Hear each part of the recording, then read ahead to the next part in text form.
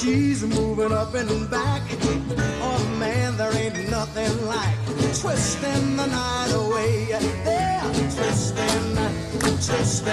Wilmington's home for new, talk, sports, and old school classic. WLTT, Carolina Beach, Wilmington. USA Radio News with Kelly Sloan. The U.S. Supreme Court is upholding affirmative action admissions at the University of Texas in Austin. The ruling, which just came down, was 4-3. Critics have been hoping for a sweeping ruling striking down race-based admissions at public colleges. And the court put on hold President Obama's immigration plan after a split decision. It left a Fifth Circuit Court decision in place which blocked the administration's plans. A sit-in continues on the House floor. Democrats are calling for a vote on gun control. The effort is led by Georgia Congressman John Lewis, who took the floor early yesterday. About 20 lawmakers still remain. House Minority Leader Nancy Pelosi accused Republicans of leaving town in what she called a cowardly fashion. Our colleagues were willing to walk away in the dark of night, shut down the Congress. Speaker Paul Ryan adjourned the House this morning for recess. This is USA Radio News. Know what's always on my mind, kid? Safety. I live, eat, and breathe safety. When I wake up in the morning, I have a large cup of safety with 2 sugars and a dash of safety. Safety matters. Your safety, my safety, everybody's safety. That's why I love Grainger. Grainger has the products, services, and resources to help keep our facilities safe and our people safer. Now pass me one of those safety donuts over there. Call clickgrainger.com/safety or stop by. Grainger, for the ones who get it done.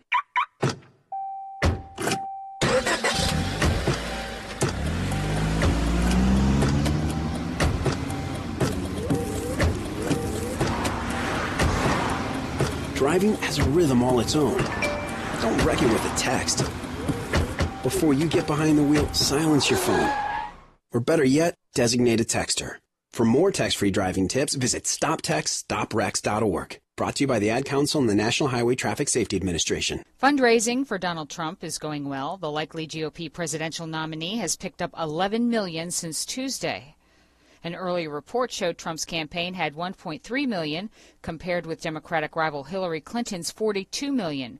Meanwhile, Trump continues to criticize Clinton. Hillary Clinton, and as you know, most people know, she's a world-class liar. And Clinton has criticized Trump, claiming he will not help the economy. New congressional data shows hundreds of terror plots have been stopped since 9/11, and most involve foreigners and refugees, according to Fox. This news comes as President Obama is pushing to let in more refugees from Syria. Last year, the FBI admitted they could not be properly vetted. An unidentified man has opened fire in a German cinema complex and may have taken hostages, according to local media. Several people are wounded. The incident, which is ongoing, took place in the town of Wernheim. This is USA Radio News. Love sports articles but don't have time to search the web looking for the most compelling stories? Then US Sports Pages is for you. Why spend hours going to multiple sites looking to find sports articles when we can do the work for you? Our producers go through every newspaper in the country and pick out the best sports articles separated by sport, dramatically reducing your prep time. We also include sports and entertainment kicker stories. USSportsPages.com is the only site you'll need to get your sports fix. Check us out today. The daily links at USSportsPages.com. The vote all of Europe has been waiting for has arrived. Senior correspondent Jason Wirt has more. Residents of Great Britain are heading to the polls to see if they stay or leave the European Union. Daniel Conscious of the Heritage Foundation spoke with USA Radio News. He said leaving would actually benefit the UK economically long term. The UK can really sort of orient itself towards the world, towards places like the US, Canada, New Zealand, Australia, and chart a new way forward. Conscious added currently the UK is consistently outvoted by EU commissioners and therefore has very little real influence in the EU. I'm Jason Wirt. A judge in Maryland has acquitted a police van driver of all charges in the Freddie Gray case. Caesar Goodson was accused of depraved heart murder. Yesterday, Baltimore Mayor Stephanie Rawlings Blake said the city was prepared in case any protests turned violent following the verdict. She says the city has connected and collaborated with local and regional law enforcement to make sure security measures are in place. The National Guard is also on standby, and police have canceled all leave for officers. The National Hockey League is coming to Las Vegas. NHL Commissioner Gary Bettman says the expansion team will begin play after next season. The NHL's Board of Governors unanimously voted yesterday to award the team to Vegas. It is the first NHL expansion since 2000 when Minnesota and Columbus joined the league. This is USA Radio News. I'm Kelly Sloan. For more news, go to our website at usaradio.com. The views and opinions expressed on this program are not necessarily those of WLTT 1180 or COI Radio, LLC. Hello, everybody. This is Bill Moore along with John Evans on Straight Talk. If you want to call in and talk to us on the show, the number is 910-765-0097. Politics can be amazing, it can be confusing, it can make you dazed. Mr. Neil Diamond says it best. Somebody's waiting on the River Jordan. Somebody's waiting on the other side. I cast my stones on the way to heaven, but on the way you know that I will abide. Yes, on the way you know that I will abide. Yeah. Walk that line, boy. I'm amazed. I'm confused. I've been dazed, yeah. I've been used. Hello, everybody. This is Bill Moore along with John Evans on Straight Talk. If you want to call in and talk to us on the show, the number is 910-765-0097. Politics can be amazing, it can be confusing, it can make you dazed. Mr. Neil Diamond says it best. Somebody's waiting on the river. How's it going? All right. Somebody's waiting on the other side. I cast my stones on the way to heaven, but on the way you know that I will abide. Yes, on the way you know that I...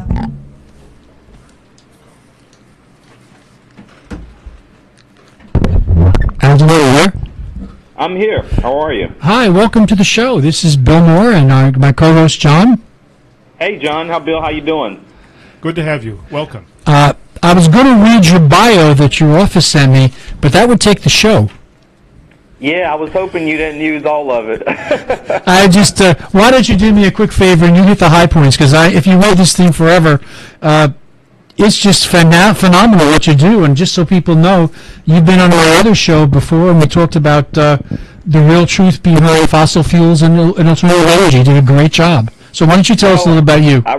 I remember that, and I actually think we ended up putting it on our website. And I was going to ask if I could get a copy of today's show.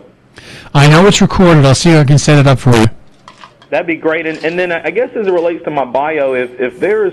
You probably know your listening audience much better than I do. So, I mean, if there's things in that bio that maybe catch your attention that maybe your listeners would want to know more about, perhaps you could just ask me some questions or zero in on those key areas. Okay.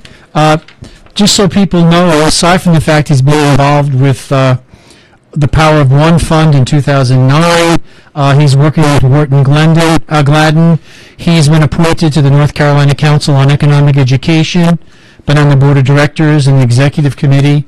He's a member of the Piedmont Club, chairman of the Small Business Ambassadors for the North Carolina Energy Forum. Am I skipping anything here, or we just keep going? No, you're doing just fine. I'm gonna have to make sure I send you that $20 after the show. Make it out to WLTT. That would be fine. I will. Okay. Winston-Salem University recruited him to teach commercial real estate courses. He's on the Center of Design and Innovation for the Board of Trustees for the University of North Carolina. He was named National Director of Minority Engagement for the American Energy Forum, which is a nonpartisan community of 23 states promoting sound energy policies for the entire country. And this is a role that Elgin had the last time he came on and did a great show with me. He speaks all over the country, and I'm just so pleased and we're just pleased to have him here. So thank you, and thank you for coming to the show. Well, thank y'all for having me. I've been looking forward to it, and I know we were trying to make sure I could be in Wilmington there with you, and I was excited about getting a chance to see you, but I apologize at the last minute I couldn't actually make it into town.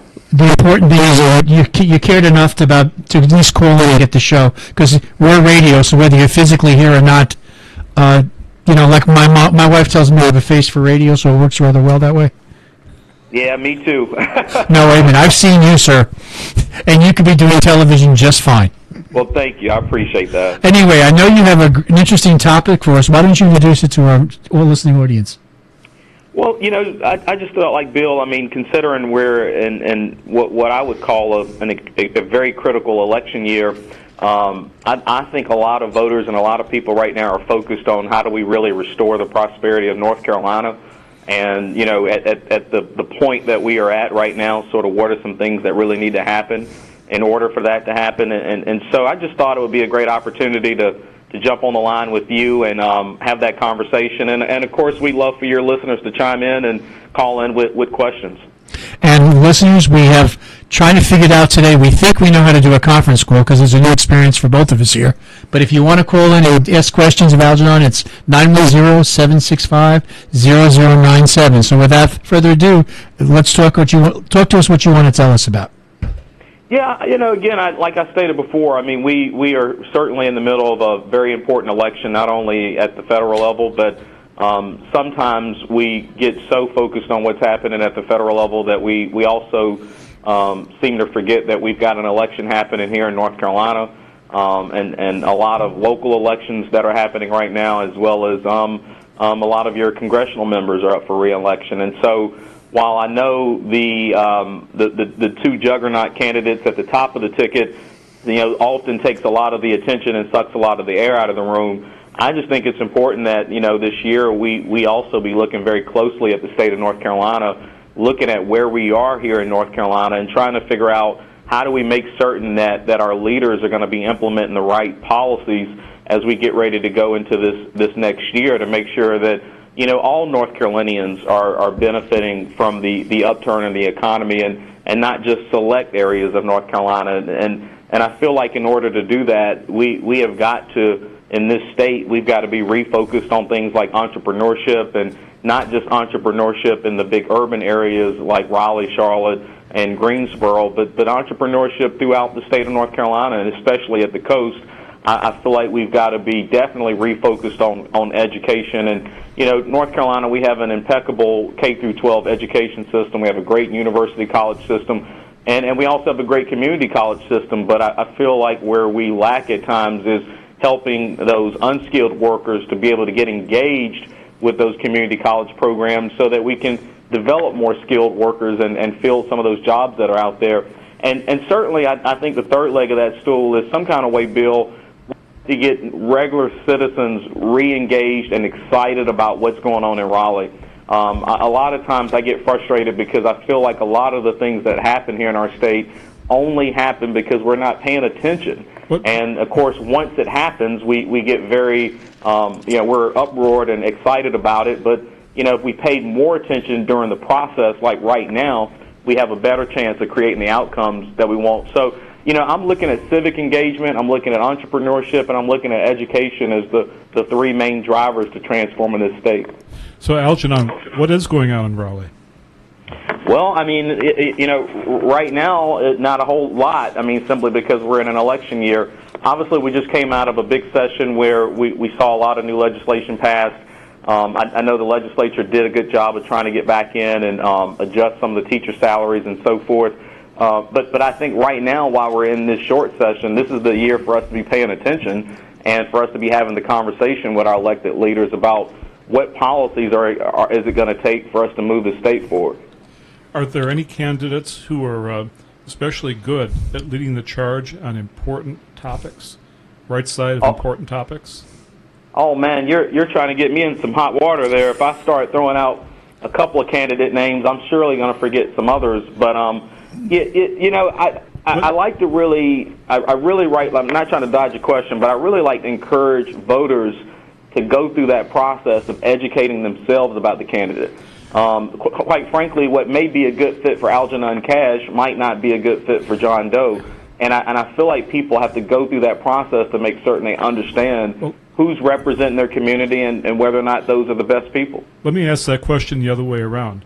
Are there any policies, topics, initiatives that you think need to be supported, and then we can find which candidates are supporting them on our own? Well, you know, one of the big ones for me, and I did come on the show before and talked a lot about energy and the need for us to look at more access to energy offshore, which could have a huge impact for our coastal communities as well. Well, Algernon, just as I cut in quick, this is a new audience for that. They've never heard that. Oh, okay, very good. Well, yes. You know, I certainly believe that energy is probably could be one of the biggest drivers for our state.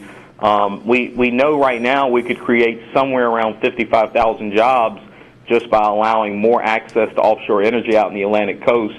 And those jobs would be largely based along the coast as well as in eastern North Carolina. So I think that's a huge, huge opportunity. And I know we have a governor that is in favor of more energy exploration and development. It just seems like he's not necessarily getting the support that he needs out of Washington to be able to do that. So I do believe that's a huge driver. I also believe that we need to be looking at ways to redevelop our coast and be able to redredge our ports and expand our ports, because with the way transportation and logistics are going right now in the country, North Carolina has a huge opportunity to be the East Coast gateway for a lot of the goods and the products that are coming from areas like Southeast Asia, China, India, and so forth.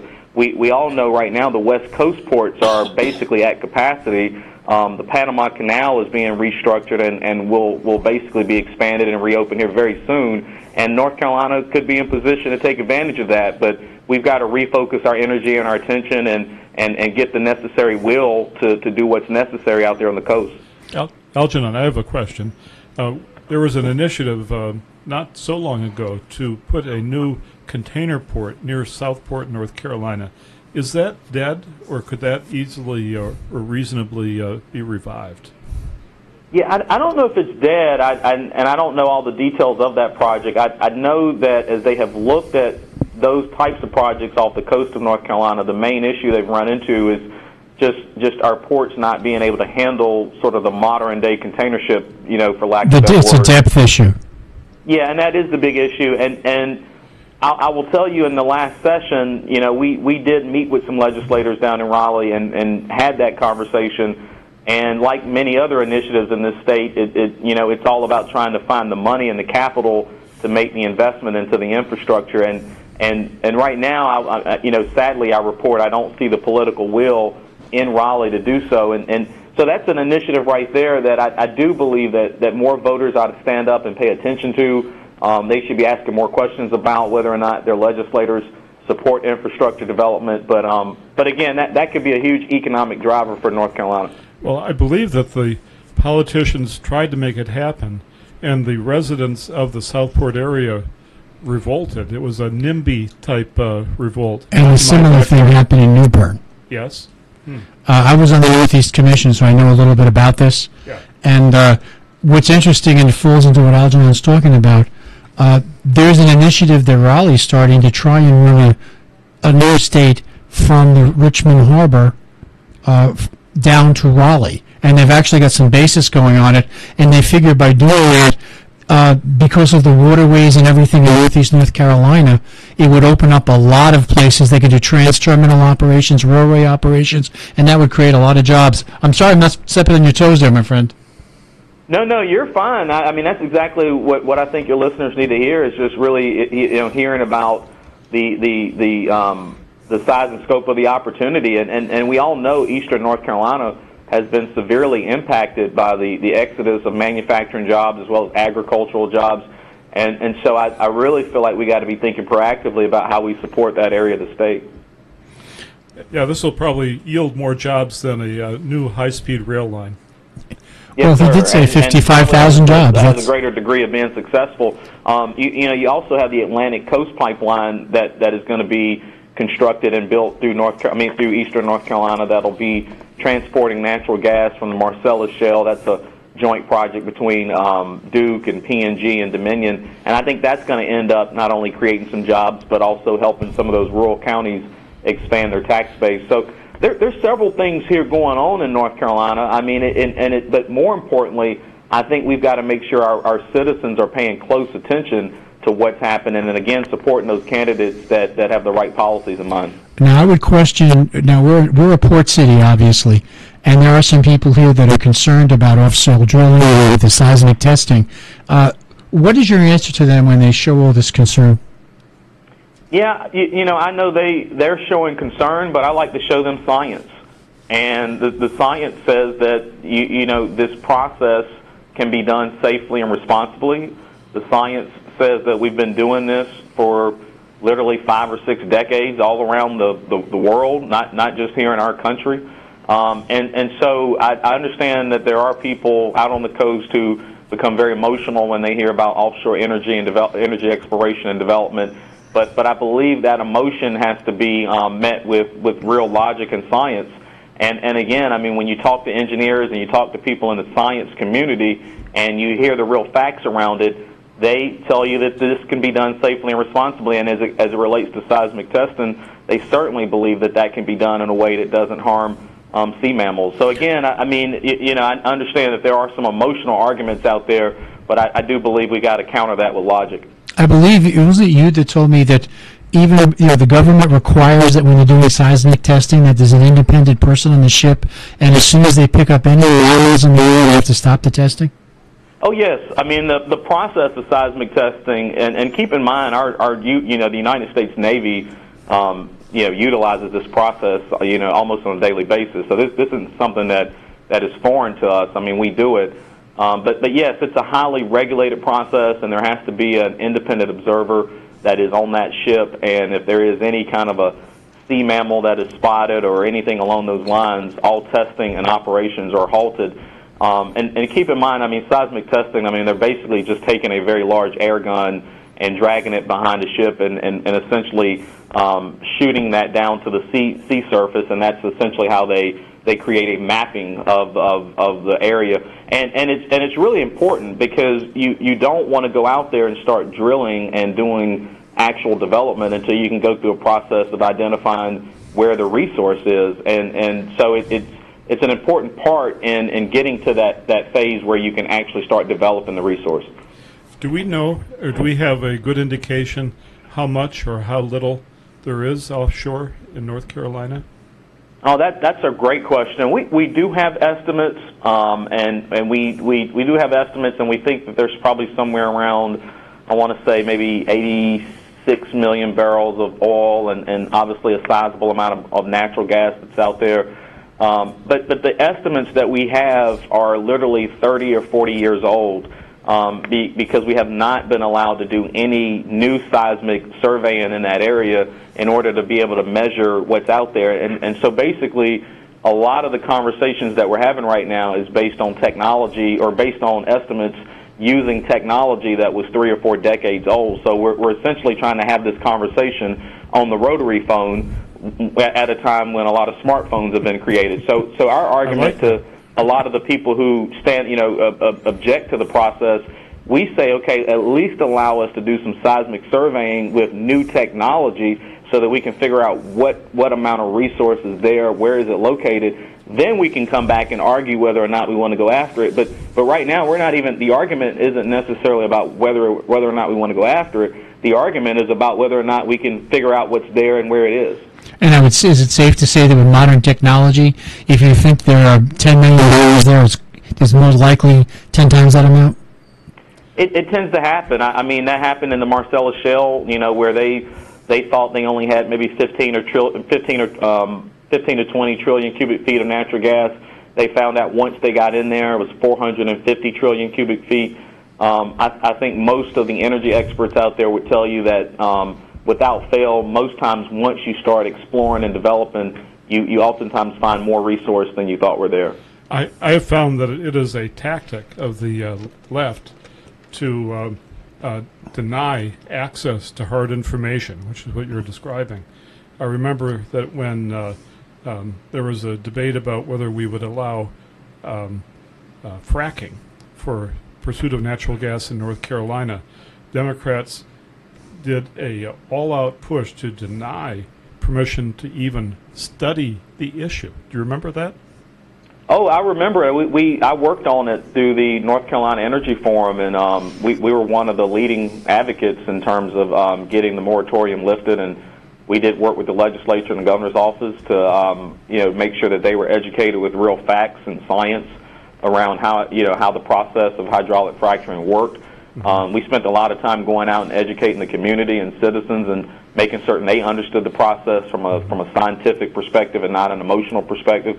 So, yeah, very familiar with it. North Carolina I'm remembering doesn't have the tactics correctly, aren't I?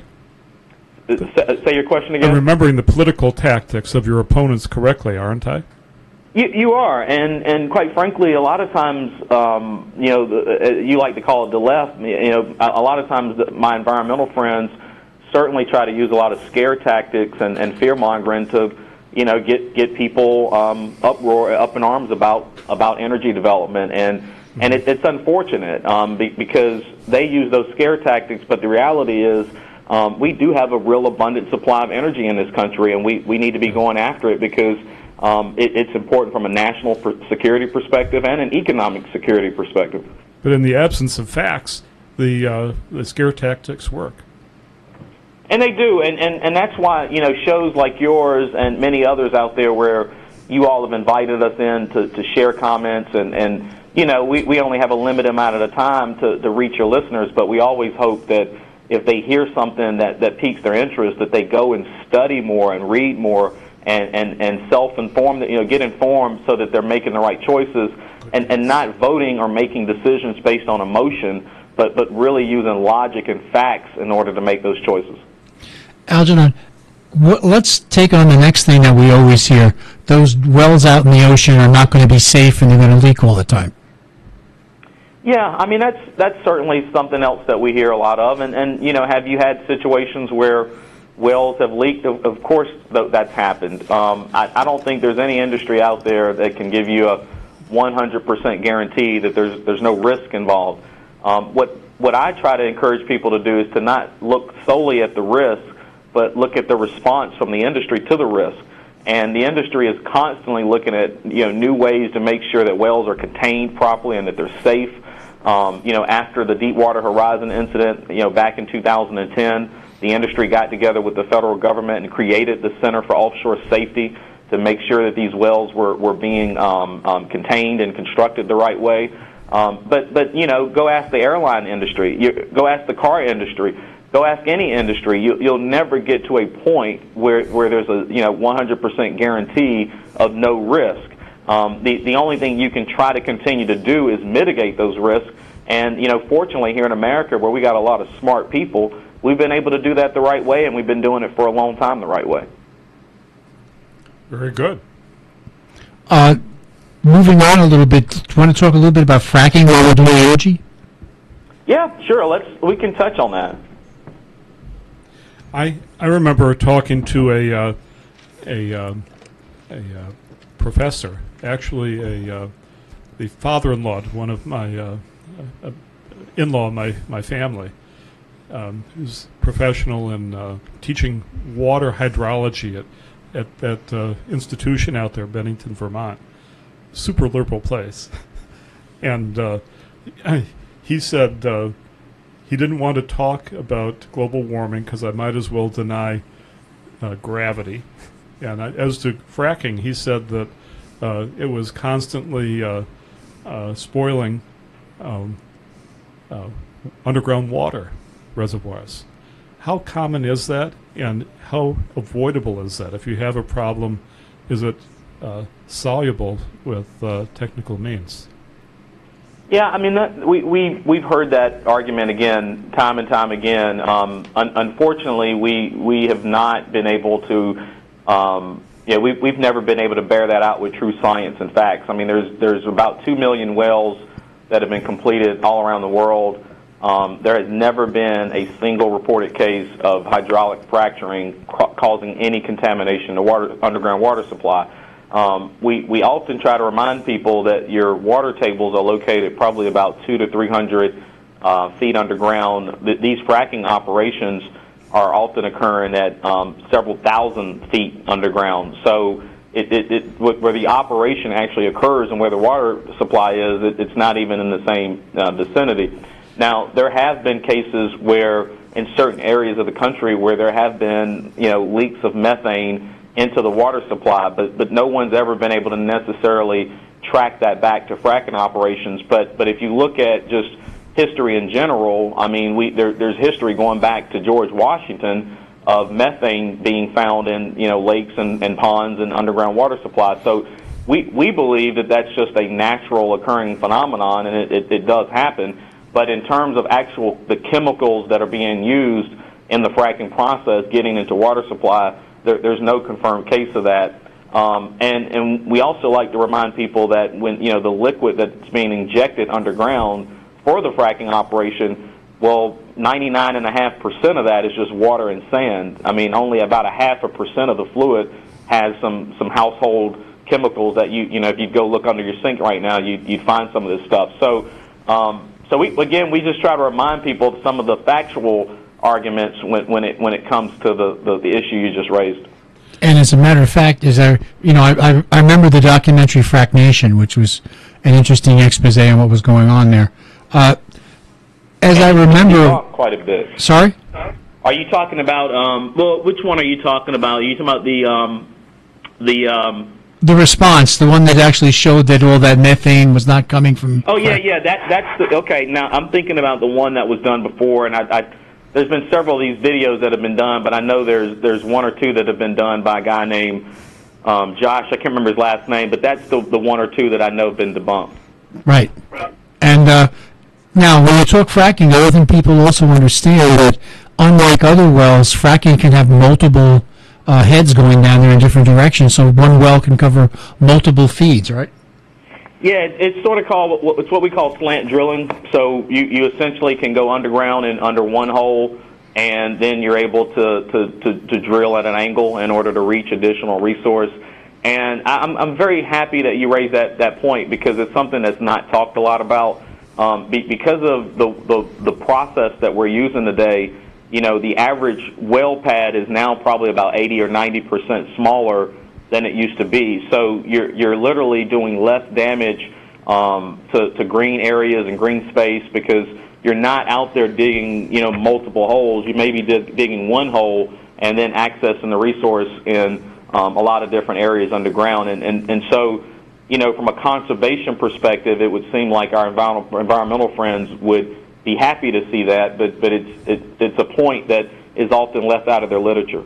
And I would also say with that, whereas a fracking well versus a regular well, you can seal a fracking well and open it a whole lot quicker and easier and cheaper than you can a regular well. You can, and quite frankly, some of that's been going on right now. The cost of energy has obviously plummeted, as a lot of countries over in the Middle East and so forth have increased production to bring down the cost of energy, and so we are seeing a number of U.S. companies having to shutter wells right now and sort of bring them offline until the price of energy increases again and it's more competitive. But you're exactly right; it's a little easier to sort of bring one of those wells offline and bring it back up. What a beautiful way to build national strength. Literally deep reserves of energy just ready for us to turn the valve on. Yeah, well, and what frustrates me a lot of times, we were talking about offshore access a moment ago, and you keep in mind, I mean, somewhere around at 90% of offshore energy resources for this country are prohibited, meaning the federal government will not allow U.S. companies to touch it. But yet we end up doing a deal with a country like Iran, where we allow them to export millions of barrels of oil. I just don't understand sometimes the thinking of our leaders in Washington. They don't seem to quite understand sometimes the importance of not only economic security but national security.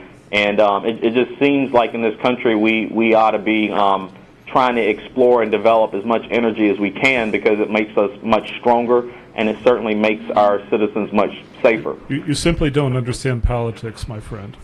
I don't, and people keep asking me why I'm not running for office, and I say I can't run for office because I just don't understand. I'm afraid if I go up there, I'm going to lose all common sense as soon as I get to town. Well, actually, you might bring some common sense to wherever you're going. I don't know if I do that, Bill. They're going to run me off, man. They seem to be anti-common sense up in D.C. That works. Quick follow-up and last one on fracking. I know there's a lot of people, and even especially in Oklahoma, they're saying that fracking is causing all the earthquakes, et cetera, et cetera. Is there any validity to that statement? Yeah, that's something that I actually started doing a little bit of homework on many years ago, and I think it was maybe in 2011 or somewhere around there, where there was a large scale of geological activity up and around in Ohio around a shale play up in that region, and what we've come to find is after you frack a well, you basically have some flow back, so that fluid starts to flow back out of that well. You have to take that fluid because it's contaminated. It's not anything you'd want to get into a water or drinking supply by any stretch of the imagination. So you want to take that fluid, and we typically put it in an injection well, and these are wells that are, sometimes 10,000 feet underground. I mean, just very deep underground. I like to remind people that injection wells is not something that's just used for fracking. We've been using injection wells in this country for a very long time. There's somewhere around 150,000 of them all around the country. Here's the thing, when you take an injection well and you place it too close to a fault line and you've got fluid in there, that fluid can migrate, and it can certainly cause some geological activity with that fault line. So one of the things that our scientists in the industry are starting to do is to try to get better mapping of our subsurface areas. So if you know where these fault lines are, you can avoid putting injection wells close to them, and that will obviously reduce the potential of any geological activity. And so that has been occurring the last few years, and we've seen reduced activity because of it. But it's still safe to say that fracking itself does not cause earthquakes. That's correct, and we like to make that distinction. So it's not the fracking process itself, and the environmentalists will say that.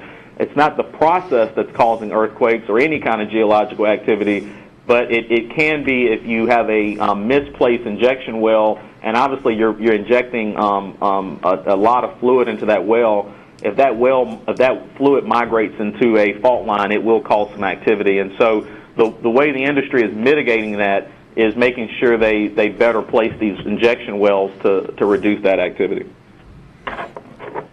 Okay, why don't we move back? And we did a great takeoff on energy, which is not our planned topic, but it was just so interesting we kept going. Let's talk a little bit more about entrepreneurship in North Carolina. Yeah. Okay. What can you add to as far as someone out there wants to be an entrepreneur? What are the advantages to them? Where can you go for help? What suggestions do you have for them?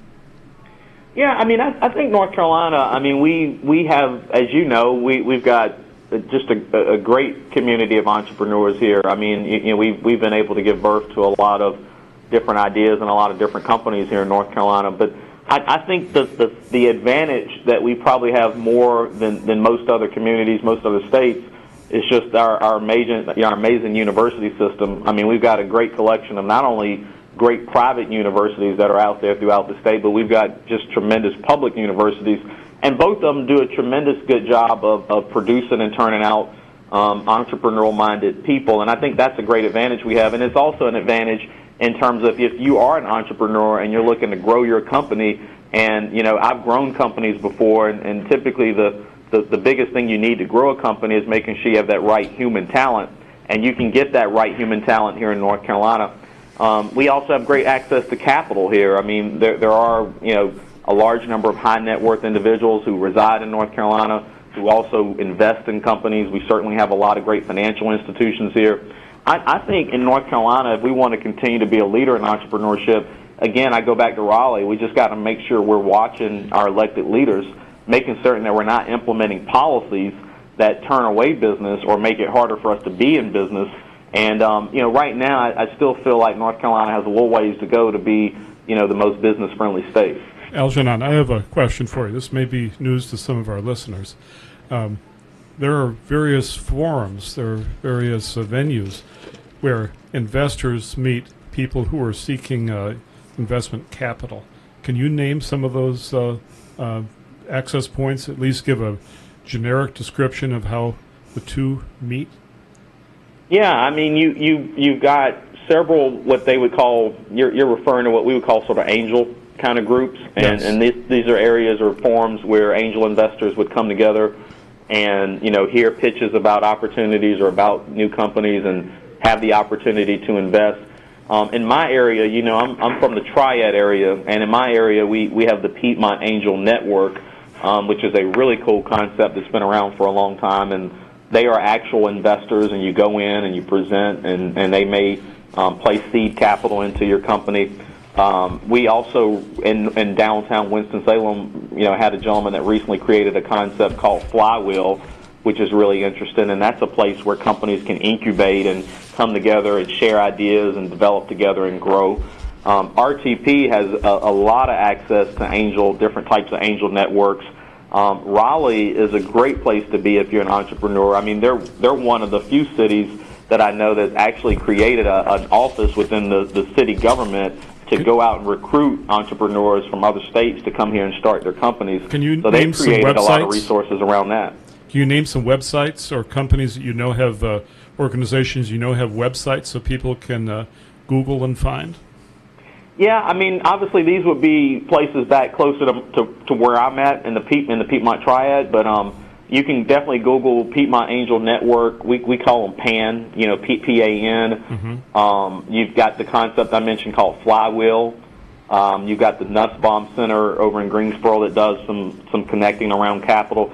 But if you're back around the coast, you most likely you would find some resources. If you're wanting something closer to you, I would tell you to be looking obviously in Wilmington, and then even more specifically in Raleigh and Greenville. Like even in Greenville, Greenville's got one of the largest, with ECU, they've got one of the largest business schools in the state.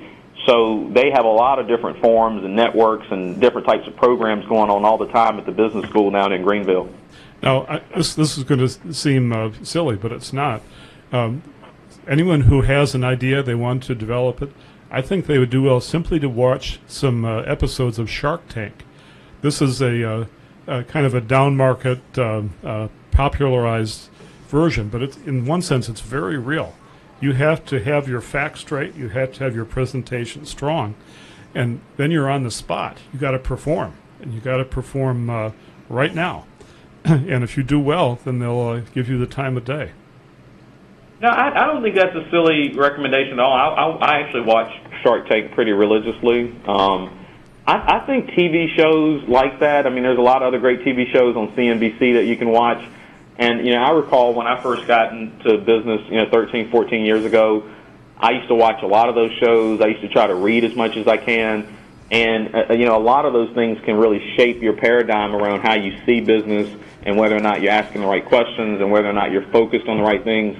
So I don't think that's a silly suggestion at all. I think it's a very good one. Now, you'll hear things on a Shark Tank, or if you watch The Profit or Restaurant Startup or any of these different business shows that are starting to come out, you'll hear different terminology that you may not be familiar with. And a lot of times that creates an opportunity for someone to go out and do self-education, because I'm someone that believes if you really want to do something, nowadays with all the resources and the internet and community colleges, everything that you have access to, you can really self-educate and do whatever you like to do. One thing I would follow on what you talk about entrepreneurship and building companies, it's been my experience that especially at the junior college level, those schools are very, very cooperative to work with an emerging business to make sure you get the trained people to make your business successful. They are. I mean, I tell you, people oftentimes ask how, what's the, everybody wants to know what the secret of your success was. And, I mean, I could tell you a lot of different things, and there was a lot of variables that led to us being able to be successful over the last decade or so. But I'd say the biggest one, Bill, was meeting people who was already doing what I wanted to do, or people who had already done what I'm trying to do, and just connecting with those people and spending time with them and sharing ideas. Being around people that's already walked the path that you're trying to walk can make your walk a lot easier. Oh, I agree, because it becomes possible if you've seen other people do something similar. It does. I mean, it gives you a sense of hope and a sense of direction. And, I mean, even still to today, I mean, I've got one mentor. I probably met him 11, 12 years ago, and still to this day, you know, once a month, he and I get together, and I'll update him on what I'm working on, and, you know, he gives me a little bit of direction. I just think having not just one mentor, but having a collection of mentors is helpful. And I'll also like to share with your listeners, when you have a mentor, sometimes you can have a mentor and that person doesn't even have to know they're your mentor. And what I mean by that is for the last decade, Warren Buffett has been my mentor, but he doesn't know it. He and I have never met, but I read every annual report that he produces. I read a lot of articles that he writes, a lot of op-eds he writes. I watch him, I study him. And so to some degree, he's my mentor, but he's not even aware of it. That's beautiful. And that's the point. If there's someone out there that you respect, pay attention to what they're doing. It just might help you get something done you want to do. Yeah, because I think a lot of times people, you know, they get stuck because they're waiting on someone to come and help them. And some people almost feel like they're entitled to that help, and so they just really get stuck in place. But you really have to just you've got to just start moving. You just got to get going. And my experience has been if you just start going down the road, it's almost like magic. I mean, I'm a little bit spiritual, so to me, I don't think it's like magic. I think it's more of a blessing. But it's almost like the world and the universe will sort of conform to what you needed to be so you can get where you need to go. But you have to get moving, and a lot of people just get stuck in place. I think that was excellent advice for everyone. Any questions? The line is 765-0097. And otherwise, is there anything you'd like to share with us, Algernon? No, I just appreciate the forum. I appreciate the opportunity to come and revisit with you. Again, I really hate I wasn't able to be in studio today so we could see each other. I appreciate what you're doing. I mean, there's a lot of other things you could be doing on a Thursday afternoon here, and you're getting out good advice and trying to help people, and I just think that's incredible. I also like to encourage your listeners, if they want to learn more, if they just want to stay plugged in to some of the things that I'm working on. I do have a personal website at algenoncash.com, and that's ALGENONCASH.com. My investment bank is called Wharton Gladden, and we do invest in companies and do a lot of real estate transactions, and so I would encourage you to learn more there. And then, like everybody else in the world, I'm on Facebook and Twitter and LinkedIn, and I love friends. So if you find me there, engage with me. If you got questions, by all means, shoot me a question or message me, and I'd love to connect with you. Say your website again, please. It's algenoncash.com, and then the investment banking firm is whartongladden.com, and that's WHARTONGLADDEN. And if any of your listeners really enjoyed the comments I was making about energy and they want to learn more about that, there's a couple of ways to do that. If you're wanting to learn more about what's happening nationally and just keep up with some of the policies that are going on in Washington, you can go to the AmericasEnergyForum.com, and that's a national website of 23 communities around the country, 23 states around the country, excuse me. And if you're more interested in just what's happening in your backyard here in the state, you can go to NCEnergyForum.com, and that'll give you more state-specific education. I thank you for sharing everything with the audience today. You, as usual, were terrific, and I would ask you that maybe somewhere in the future we can bring you back again, and maybe we'll take you out to lunch if you get down here. Yeah, I would love to, and certainly I do get to Wilmington quite a bit in the spring and in the summer, and that's why we thought I'd be down there this week. So I'd love to connect with you, and anytime you're open to having me back on, or if you feel like I can add value to a topic, reach out to us, and we'll get it scheduled. And I would tell you this, based on what I've seen on your resume, you have enough topics there to take over for about 2 weeks, and we could go home and take vacation, and you'd run the place. So if you're coming down, just get in touch with me, and we'll try to fit you in. I think that's great, and thank you for calling. All right, thanks again, Bill. Talk to you again. Thanks again. Well, Bill, I want to compliment you. I think you brought a wonderful guest on today. Algernon is good people. He truly is. Yes. And if he's here, I know you and I would take him down to Carolina Fish Fry. It's a natural lead-in. At 4023 Market Street to make sure that he gets good food and he gets treated well, where he can get a Sunday bisque basket or a platter get the second basket half off. They have oyster baskets. They have scallop baskets. They have their famous Carolina seafood basket with shrimp. And even so much more there. So again, 4023 Market Street, Wilmington. Tell them that we sent you. Tell them Bill or John sent you from 1180, and they'll give you a surprise. That may just be the bill, but it'll be a surprise. The prices are good there, seriously. So anyway, I want to thank Algernon for being with us and sharing a lot of information with us. Couple of quick little things that are out there while we kill some time here to finish the day out. I don't know if you heard what's going on in Charlotte Mech as far as the HB2 issue. Don't know. Okay. It seems that they can't leave well enough alone. We have a state law that says no. Their school board decided to say yes anyway. So let's rumble, right? Yeah, so the Charlotte Mech School has got a new policy that will allow students to use opposite-sex bathrooms, locker rooms, and showers based on their thought of what they should be in. So in spite of the state law, this superintendent, Ann Clark, has chosen to violate the law and instead go ahead with the agenda that many of us feel is just inappropriate. Well, it's not a sit-in, but it makes the point. Same point. There's a lot of options for when it is, but I really can't go there in the air. But anyway, I'm sure that the state and someone will be having in court very quickly to change that before the school year starts. They've got some time before August. So as we move on with that, I also want to fill you in on some information to support something you said the other day. Well, thank you. When you were talking about your leader, Gary Johnson, drawing some votes from the support group of Bernie. Yes. And there's a Bloomberg report, Bloomberg Politics came out on June 14th with a national poll of likely voters that found that barely half of those who favored Sanders, which is 55%, plan to vote for Hillary. So 45% of his voters have no intention of voting for Hillary. Now you may say to yourself, Self, where are they going to vote? 22% said they're going to vote for Trump, while 18% said they favored Gary Johnson. There you go. So there might be a couple of votes in there for Mr. Johnson that might get him close enough to make a stage. I expect much more than that, you know. Well, I know what you expect, and I expect to be thin in the morning, and both of us are going to be disappointed.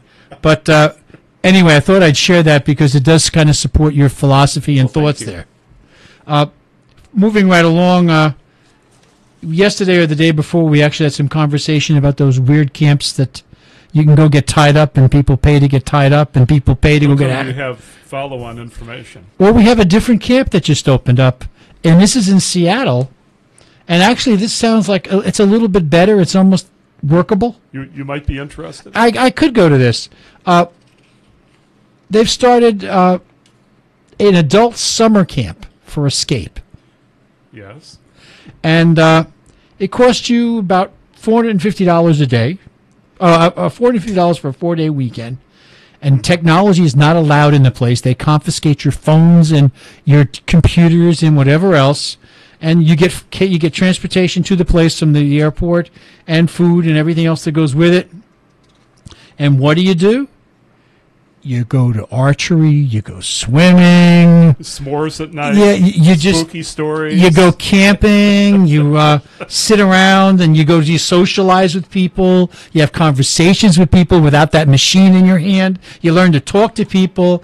There's even they don't allow alcohol, but they will have a campfire. So maybe you can stick that marshmallow into the campfire. It's a chance for us adult folk to reboot.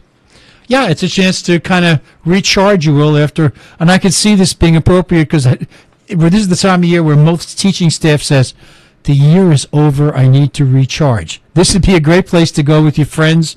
And I actually think it'd be a lot of fun and kind of recharge and get yourself ready for the summer. And the kids will be back. There's certain things in life that's for certain. There's a new school year starting in August, so that's coming. So, but I thought that was a little fun to take a look at. Finally, we haven't had a chance to discuss it, but I know you know that this illegal alien tried to kill Trump. Oh my! I hadn't heard it expressed exactly that way, but well, it's the truth. Yeah, he was. Now this is different than he was here on an overextended visa. An English citizen. Yes, he was an English citizen here. So he was an illegal alien, but because he violated his visa and didn't leave when he's supposed to, and he tried to.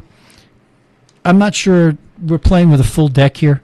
There may be a lot of cards missing from that deck because his plan included going inside, and he tried to jump a policeman and steal his gun, and then he was going to go shoot Trump. Yeah, he's not well informed. Most police holsters have a security feature, and you can't just pull the gun straight out. You have to actually know how to do it. You have to cant it forward or backward or push a button or something to release it. And so probably he made a snatch and nothing happened. I'm sure. The best line from this thing, the whole thing, public defender, now that's the guy that's supposed to be on your side, okay, yes. This guy's side, said that this gentleman previously attempted suicide and once ran away from a hospital in England. However, he believes he's competent to stand trial. That's the guy on your side. Just think what the other guy's doing. You want to say... You want to say, maybe I'll defend myself in this case. You want to say, I'm sorry, I just was crazy that day. I need a pass here. I was...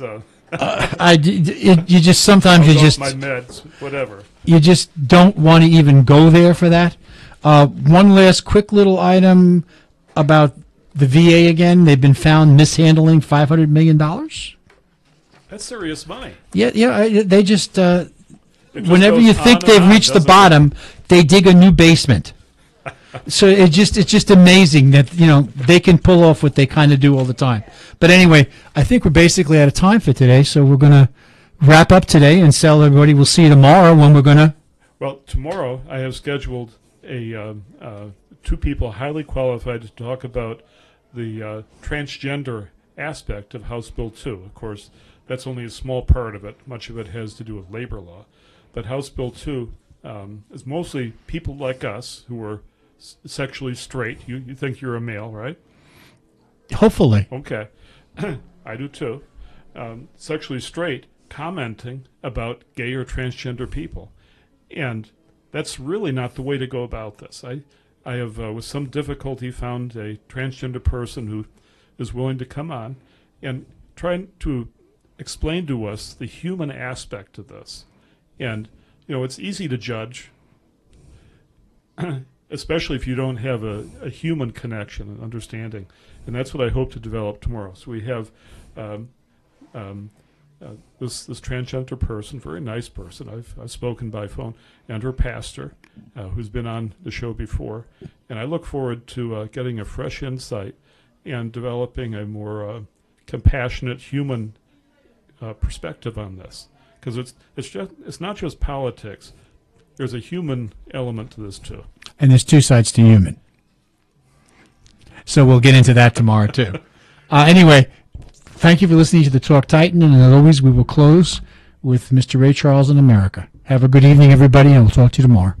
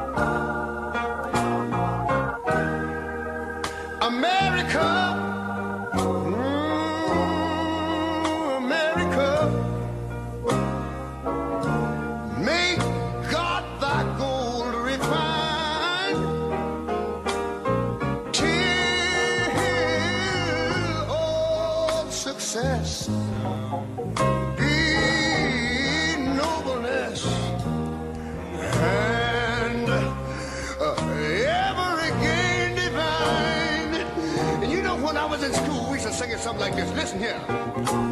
Oh, beautiful, far spacious skies, far amber waves of grain,